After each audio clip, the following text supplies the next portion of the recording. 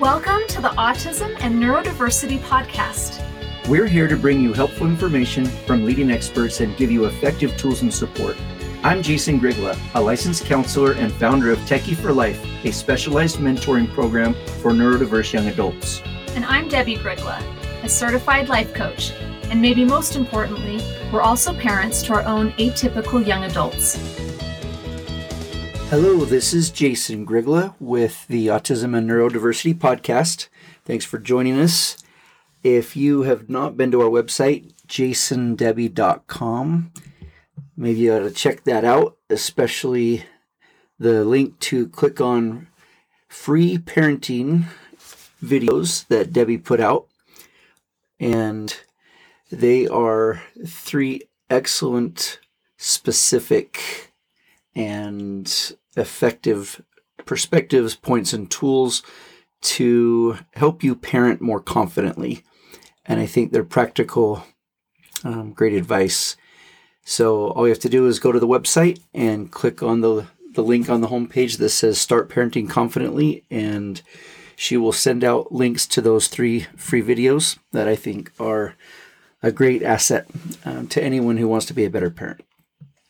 So today I'm going to be talking about, several different things, but one topic in general. And I want to go back to about a year ago. 2 of my mentor employees that happened to be married had a baby. And over the last year, that baby has grown. And I have watched that baby go from laying on its back to turning over and then learning to roll, to lifting its head, to pushing himself up on his hands, to doing an army crawl, to actually crawling. And the fun thing over the last probably 2.5 months was when this little boy was really, really wanting to engage and touch things and play with things, but he really, really didn't want to have to get up and walk. And so there was this internal struggle that you could see just going on inside his little head, where he would reach for something, but he couldn't get it. So he would cry and he would look at mom as if to say, get it for me, get it for me. And sometimes, one of us would grab what he wanted and give it to him. And other times you'd say, you can get it. Just push yourself up and you can get it. And sometimes he would cry and throw down on the ground and be defeated. And other times he would stand up and reach for the thing and get it. And when he did finally stand up and grab something, the smile that was on his face lit up the whole room. And he knew that he was awesome. And he knew he had done something great. And he looked up so proud to show off what he had gotten on his own. And then it came time to walk to get something instead of just stand up. And the same thing, if he wanted something, we would put him down to help him learn how to walk, and he would cry and want back up for us to hold him, but then he would reach out and want us to take him to what he wanted. And sometimes we would give in, and other times we would force him to get down and walk, and he would cry and throw down on the ground and quit. Or sometimes he would just flop down and crawl over and get what he wanted. And then other times, because he was sick of crawling, and over the last month, I guess, instead of crawling, he would just start to walk and get it on his own. And the only thing that was strong enough to help this little boy walk was that he was more uncomfortable not getting the thing that he wanted by walking than he was comfortable just staying where he was at. And so the discomfort had to outweigh the comfortable for him to get up and do something that was hard. It would have been so much easier just to sit down and never learn how to walk, because it took him practically the whole year of his life to get to a place physically where he could have the skills and the muscles and the wherewithal and the brain neural pathways for him to start walking. And it is hard to change neural pathways and to grow. And that learning leap for a child that's a baby to 1 year old, we all as adults sit there and watch and think, buddy, you're going to be fine. You feel like it's the end of the world. You're crying. You're throwing a temper tantrum. It feels like it's the end of the world when you're one and you don't get what you want. But we, as adults, knowing the big picture and seeing the perspective that we have, we just kind of smile and say, it's okay. You can get it. And we allow them to go through the discomfort of forcing them to get the thing that they want instead of giving them what they want. And that's what I want to talk about today, because that development situation never changes. The only thing that creates change in us as individuals is that we have to be uncomfortable enough where we're at that we're willing to go out of our way and do hard things to get what we want. And one of the things it reminded me of was when I went through a sales boot camp probably 20 years ago when I thought I was going to be selling for a career. The first thing they taught us is that our job is to make the customer or client so uncomfortable without the item you're selling that they can't live without it. And so our job is to create a scenario where they must have the thing that we're selling. And it's our job to figure out how to create the environment that the person, we give them enough information, enough perspective, and use every trick in the book to get them to want to buy the thing that we're selling. And in a lot of ways, that's pretty healthy because we're not forcing them, we're not making them, we're not threatening them, but we want them to be the owner of the decision to buy the thing that we want them to buy. So when we talk about our muscle in our body, the only way muscle grows is for it to stretch and even tear to regrow bigger. And the only way for our bones to grow is for us to use them in a lot of gravity so that the bones know to respond and grow bigger and stronger. And the only way for our brain to actually grow is that there needs to be a situation that puts our brain into a chemically induced stressed place, not overwhelmed, but chemical stressors that go into our brain and force neural pathways to grow in new ways that they haven't grown before or in stronger ways. And we are required to have those chemicals released so that something actually changes. Now, I'm not talking about crises. That's a different scenario, but I will discuss that in a minute. And that's where the balancing act comes in that I'm talking about. The balance between comfortably stuck, which ultimately equates to comfortably miserable, or out of your comfort zone and growing, which is the middle place and where we want to be, with periods of recuperation and even enjoyment in between, interspersed with the growth and development. But then the third is the crises of being overwhelmed and in a crisis state. So in parenting or mentoring, our job isn't to keep our kids comfortable. If the parents of this 1 year old had simply always carried the child around everywhere he went, given him everything he wanted, and maybe we know people who've done this, the child may never learn to, well, they always learn to walk, because eventually, no matter what we do, I think they eventually want it bad enough that they learn to walk. But I think we've all seen maybe the youngest kid in a family who gets carried by all of his older siblings around, they learn to walk later. Or if people always answer the questions for the toddler doesn't learn how to talk for themselves for a long time, and they just learn to not have to do it. So as parents, our job isn't to create a comfortable place, but a safe place. I like the statement that our job as parents is to give our children roots and wings. Roots meaning a deep relationship, attachment, foundation, which only comes from time together and experiences together. And then that relationship from you to them actually builds their relationship with themselves so that they like who they are and they believe in themselves. and the roots deepen so that they believe they can do great things and then fly. And the flying isn't something we have much to do with. It's on their own. It's what they choose to do and who they choose to become. But if someone we are mentoring or helping influence, we're helping to influence their lives, if they never get pushed, they'll never have what it takes to be ready to leap out of the comfort and security of a nest. And to take that metaphor another step, imagine parents who never push their child to help them be uncomfortable, and then suddenly they turn 18 or 19 and they push them out of the nest even though their wings have never been flapped.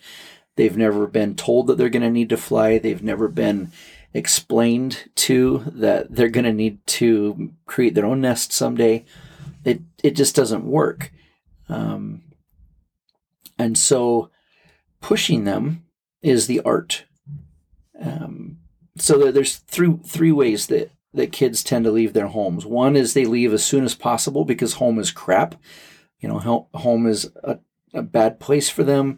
They don't like it. They don't like the parents, or they don't like their siblings, or for whatever reason, home is hell and they want to get out of there. And so they leave whether they're ready or not. But the discomfort of staying is greater than the discomfort of leaving. And number two, maybe they get kicked out of their home by the people who own the home or the parents because they don't want to leave and they don't have any self-belief or confidence. Maybe they're afraid. Maybe they don't dream or risk or try, and so the parents kick them out of the nest. And that doesn't usually work in this day and age because baby birds who get kicked out of the nest flop to the ground and can't fly, and they get eaten by the snakes. And so if they aren't ready, then they aren't ready. So that's not a really healthy way to go. And the third reason, and the healthy reason why they leave, is because they love their home and they want to be more. And they want to stand on their parents' shoulders and grow taller or stand taller. They want to accomplish great things. They want to be more than they can be at home. And so they're willing to do hard things. And they're resilient enough to handle that. So doing hard things is really important as long as it doesn't turn into becoming overwhelmed. I want to talk about neurodiversity and the brain. And being overwhelmed for neurodiverse brains is an easy thing to experience. Number one, they have normal life experiences that we all have, traumas, abuses, neglects, that is hard to bounce back from. Those with neurodiverse brains tend to have less ability to cope with and deal with hard things. Less insight, more rigidity, a greater fight or flight situation in their brain usually takes over. And so they don't handle normal life problems really well. And if you add to that the fact that because they're neurodiverse, they actually also get more traumas, abuses, or neglects. They don't get their needs met as well. Maybe they're made fun of, abused. I know that the child in an abusive home that was autistic took all of the abuse because they were the hardest child, and so they took the brunt of all the physical abuse. Not only do they have a hard time dealing with normal life crap, they actually tend to have more life crap, or even perceive normal things like being teased as being abused verbally because they're not getting the nuance. And so it reminds me of the metaphor of the reed and the mighty oak, where when the storm comes and the mighty oak says, I will not bend, I am powerful, I am strong, and they don't bow or flex to the wind, and the wind eventually blows them over and uproots the tree and it dies. But the reed, being flexible and wise, bends to the wind, and as the wind howls and screams, it doesn't break because the reed flexes and moves with it. And I think neurodiverse brains have a really hard time being flexible reeds in the wind. If you've ever given an animal a shot or seen a dog, for example, get a shot, then you see what they do. When the shot occurs, they feel the pain, and the dog almost always freezes. They just hold still. They don't know what's happening, so they don't move. And they go into a fight or flight mode that's paralysis. And I think that's really common with neurodiverse brains, is a lot of things feel like something is wrong, something is really bad, and maybe they're right. But oftentimes either way, they're in a fight or flight mode. So one of the things that I was thinking about the other day with my students is the parents were having such a hard time with us at our school, asking them to let us help their child do hard things. We specifically were asking for them to cut off money so that they would need to get a job, because without the need for money, they would never risk doing something hard like getting a job or interviewing for a job or not having money to buy what they wanted. And the only way for them to grow would be to, and this is a very common scenario with young adults, the only way that these neurodiverse young adults often learn, not the only way, but often it's the case, unless there's a need to learn it, they're not going to learn it. They don't learn because they might need it someday. They don't learn a topic to get a good grade by the end of the semester. It's really hard for them to learn a subject they're not interested in just to show that they can get through the class, and that's why a lot of them fail out of classes. But anyway, the goal here was to get the student to want to get a job, when the reality is, who wants to get a job? Nobody wants to get a job. I don't want to have a job. I want the paycheck, and I might as well do a job that I enjoy and that is meaningful if I'm going to do something that many hours each week. But ultimately, I love my family, and my family's the priority, and I need the paycheck for them. It's not because I love money. It's because I love my family. So having these students want to get a job requires them to be uncomfortable without one, which means, no money.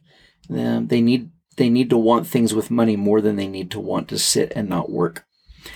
The problem is the parents had watched, and many parents have watched their children go through so many hard things in their life that it's a little PTSD, and it's hard to say, yeah, go ahead, make them do hard things. That's what they need. Some parents are real tough love oriented, and we're like, well, let's do the tough love thing, but keep the relationship in place, because it is still love when you call it tough love. Tough love doesn't mean you become a jerk and cold and reject them if they don't do what you want. It means I love you so much, and this is going to be hard, and I'm going to hold you while they give you the shot, and I'm not going to leave you, but you can do it, and I can't do it for you. That's tough love.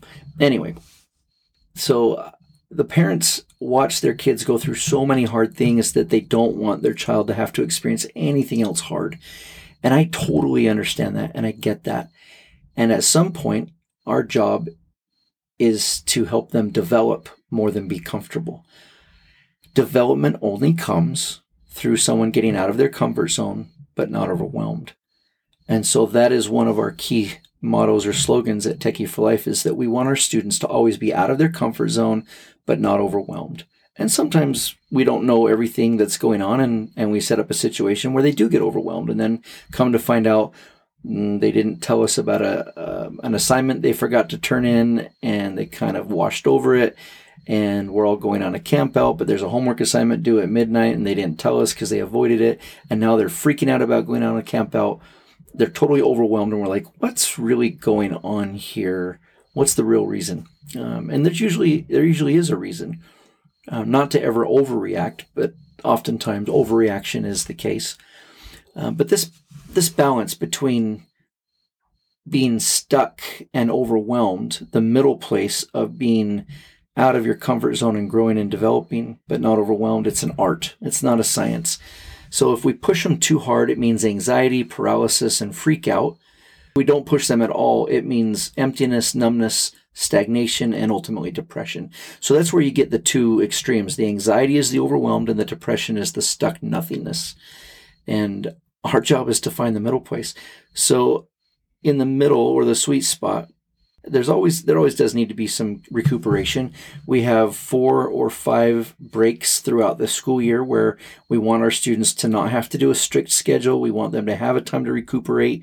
Yes, we know that they're going to video game 14 to 20 hours a day if we let them, and sometimes we do. Sometimes it's their break and they're adults and they can choose what they want. And we know that it's going to be a hard week when they have to come back from the break. but they also needed the break to recuperate. The brain needs to refuel and stop from being pushed so that they don't get overwhelmed.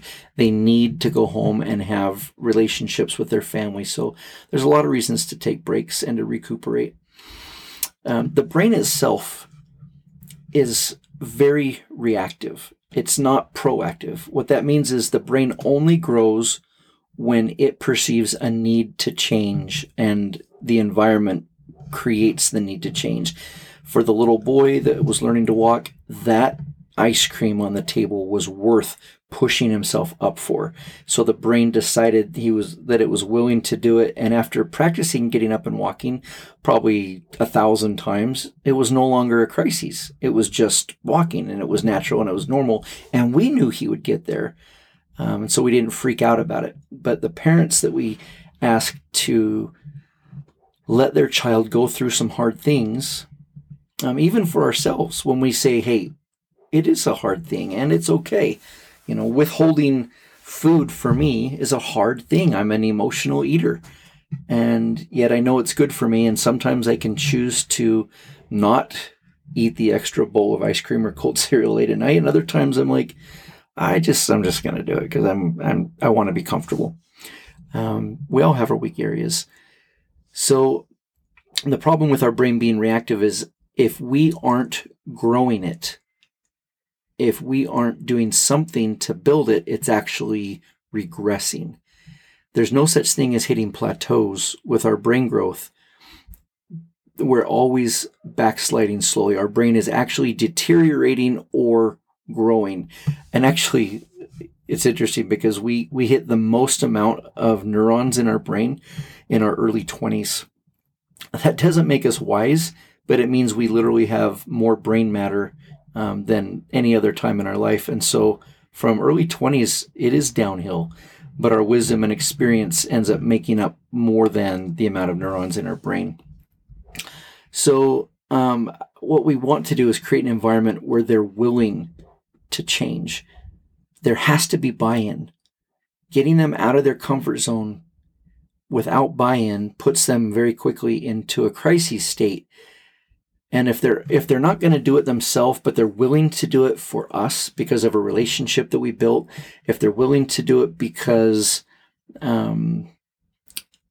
we have bribed them or punished them or reasoned with them or coaxed them, maybe we've used our relationship of influence, maybe we've just had enough examples and exposure that they've seen it happen, the hard things, they've watched them occur, and so they're willing to try it. All of those are great ways to influence someone to get out of their comfort zone and try something new. I like bribes. I think there's nothing wrong with bribes. Ultimately, though, the bribe can't be the only reason, but it might be a good primer.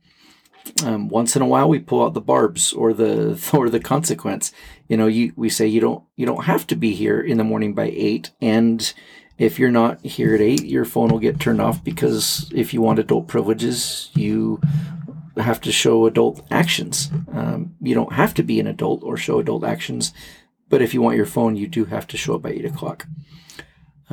Anyway, so the environment or the culture is actually by far the most, effective way to promote change. And a culture that promotes an idea through actions of the group, everyone doing it, it causes change in individuals better than any individual teacher who's talking about a subject, any individual specific bribe when nobody else is doing it. Parents who force their kids to change doesn't work real well, especially if the parents aren't doing it as well and they're hypocrites. Parents who have the do as I say, not as I do approach, where we expect them to be on time, but we're never on time. But an environment that shows what success looks like is way more effective than any talk or coaching can do. So creating a safe but stretched environment requires us to know them, know their triggers, know how far they can be pushed without breaking. Every reed will have its breaking point. We have to know their strengths so we can manage them and play on them. I think it's important before we influence someone to much extent that we build a really strong relationship of influence, which typically means way more positives than negatives in our interactions. It means they know already that we want to say yes whenever we can to them wanting something that's okay to have, instead of just saying no all the time and being their adversarial, little angel or devil on their shoulder. There's always that one parent that just feels like their job is to always put their child in check and always put them in their place and cut them down and be the hard nose and take that hit as a parent. They're not going to like me, but it's worth it because they'll know who's boss and they need to respect me more than they need to love me. And, they lose that relationship of influence. And that's not what I'm suggesting. At the same time, a marshmallow parent that is never willing to stand by boundaries or do what they need is not a good mentor. A mentor's job is to give them what they need, not what they want. A couple of examples. Most of our students will never rappel down cliffs after they leave Techie for Life. Most of them don't like it. They'll never take it up. They'll never say, hey, that was fun. I'm going to go do that a whole bunch more when I leave TFL. Now, there is one or two that have done that, and they've turned it into a great thing and become rock climbers and become social up on the university campus, and they join clubs. But 90% or more will probably never choose to do it again unless they have to for some reason. That doesn't mean they don't get the benefit from having done it. They will always say, I will never rappel after Techie for Life again. Why are you making me do it? And we'll say, we're not making you, because if we make you, you're going to get hurt. Do it. We're not going to push them or force them into something. But if there's any way to get them to do something hard that we know they will feel accomplishment after, we will bribe, tease, but we have to know them. Some kids, if you tease them, they're going to shut down and be angry and you'll have lost a relationship. Other kids, if you know how to tease them right, they're like, fine, okay, I'll do it. You got me. And they smile and they join it. They don't do it because they're coerced. They do it because they're willing, because of the relationship you have. And anyway, that's the art part. But when they do something they haven't done before, their brain does something new and their brain learns that they can do new hard things. And if you do enough new hard things, they learn that they can do new hard things. And that translates into doing new hard things after Techie for Life and during Techie for Life. Another example would be jet skiing. If they go on a jet ski, those things are powerful and fast right off the get-go. And a lot of them are scared of them because they are so powerful. We get them out on the water. We want them to try it for a minute. Several of them just let it scoot around in circles for 5 or 6 minutes, and then they got off, and that's the best they would do. Others, I was able to get on the back with me, and I would drive for a minute and then let them try it, and they still just went around in slow circles, never actually getting up to any speed. But others, more than I thought, learned that it was fun and a rush, and it was an adrenaline rush, way better than video games. And a lot of them were like, wow, I really liked it. I thought it was too scary. Now that I've done it, I want to do it some more. And they liked the adrenaline. It ends up being worth it. And it feels safe because they're out in the water where they fall off and they're not going to die from falling off unless, they hit another boat, which is why I'm on the back until I'm pretty confident they can keep driving. But if they do hard things and you taught them they could, they feel pride in themselves. They build a relationship with you. There's that camaraderie that when people do hard things together, they attach. And when they push themselves or they allow themselves to be pushed and succeed, which is the goal, their brains change and they grow and they develop. When they face fears and accomplish more than they thought, it's like that 1-year-old child who looks up with such pride and joy because he just walked from the couch over to his mom. And he knew he did a hard thing and it just felt good. It's innate to develop. The desire to develop is natural. Without development, depression sets in.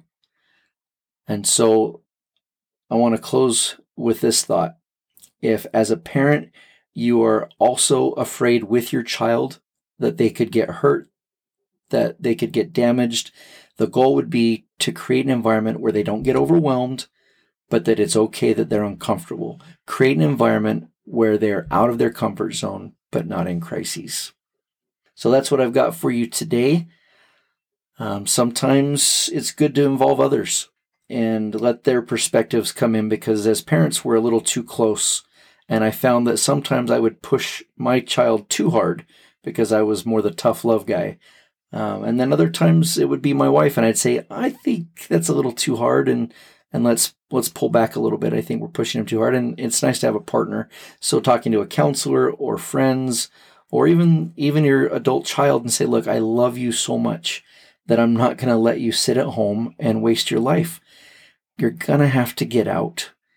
The amount of adult children ages 19 to 30 living in their parents' homes right now, statistically, the only time that was higher in the last 150 years was during the Great Depression.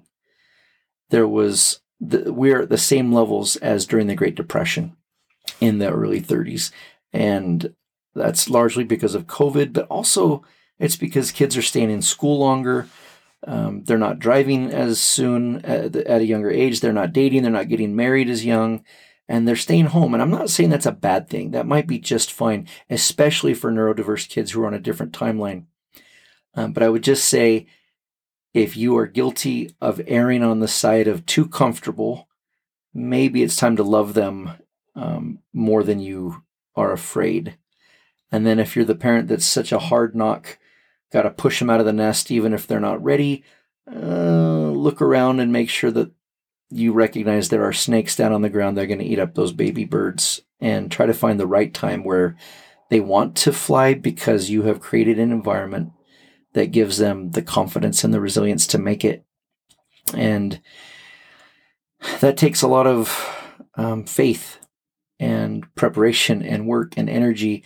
And my hat goes off to you all for the courage you show in being neurodiverse, if you're trying to make those changes, or in being someone who loves a neurodiverse young adult or teenager that needs a little pushing. And even if they fight back and bite your head off and kick and scream and claw, if you know it's good for them, they're going to be okay. Just like you knew the 1-year-old was going to be fine learning how to walk, even though the 1-year-old thought they were going to die.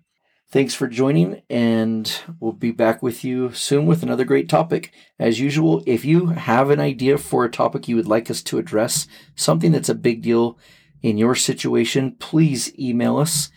You can go to our website, jasondebbie.com, and submit a request there for a podcast topic. And we would love to hear from you. Any thoughts?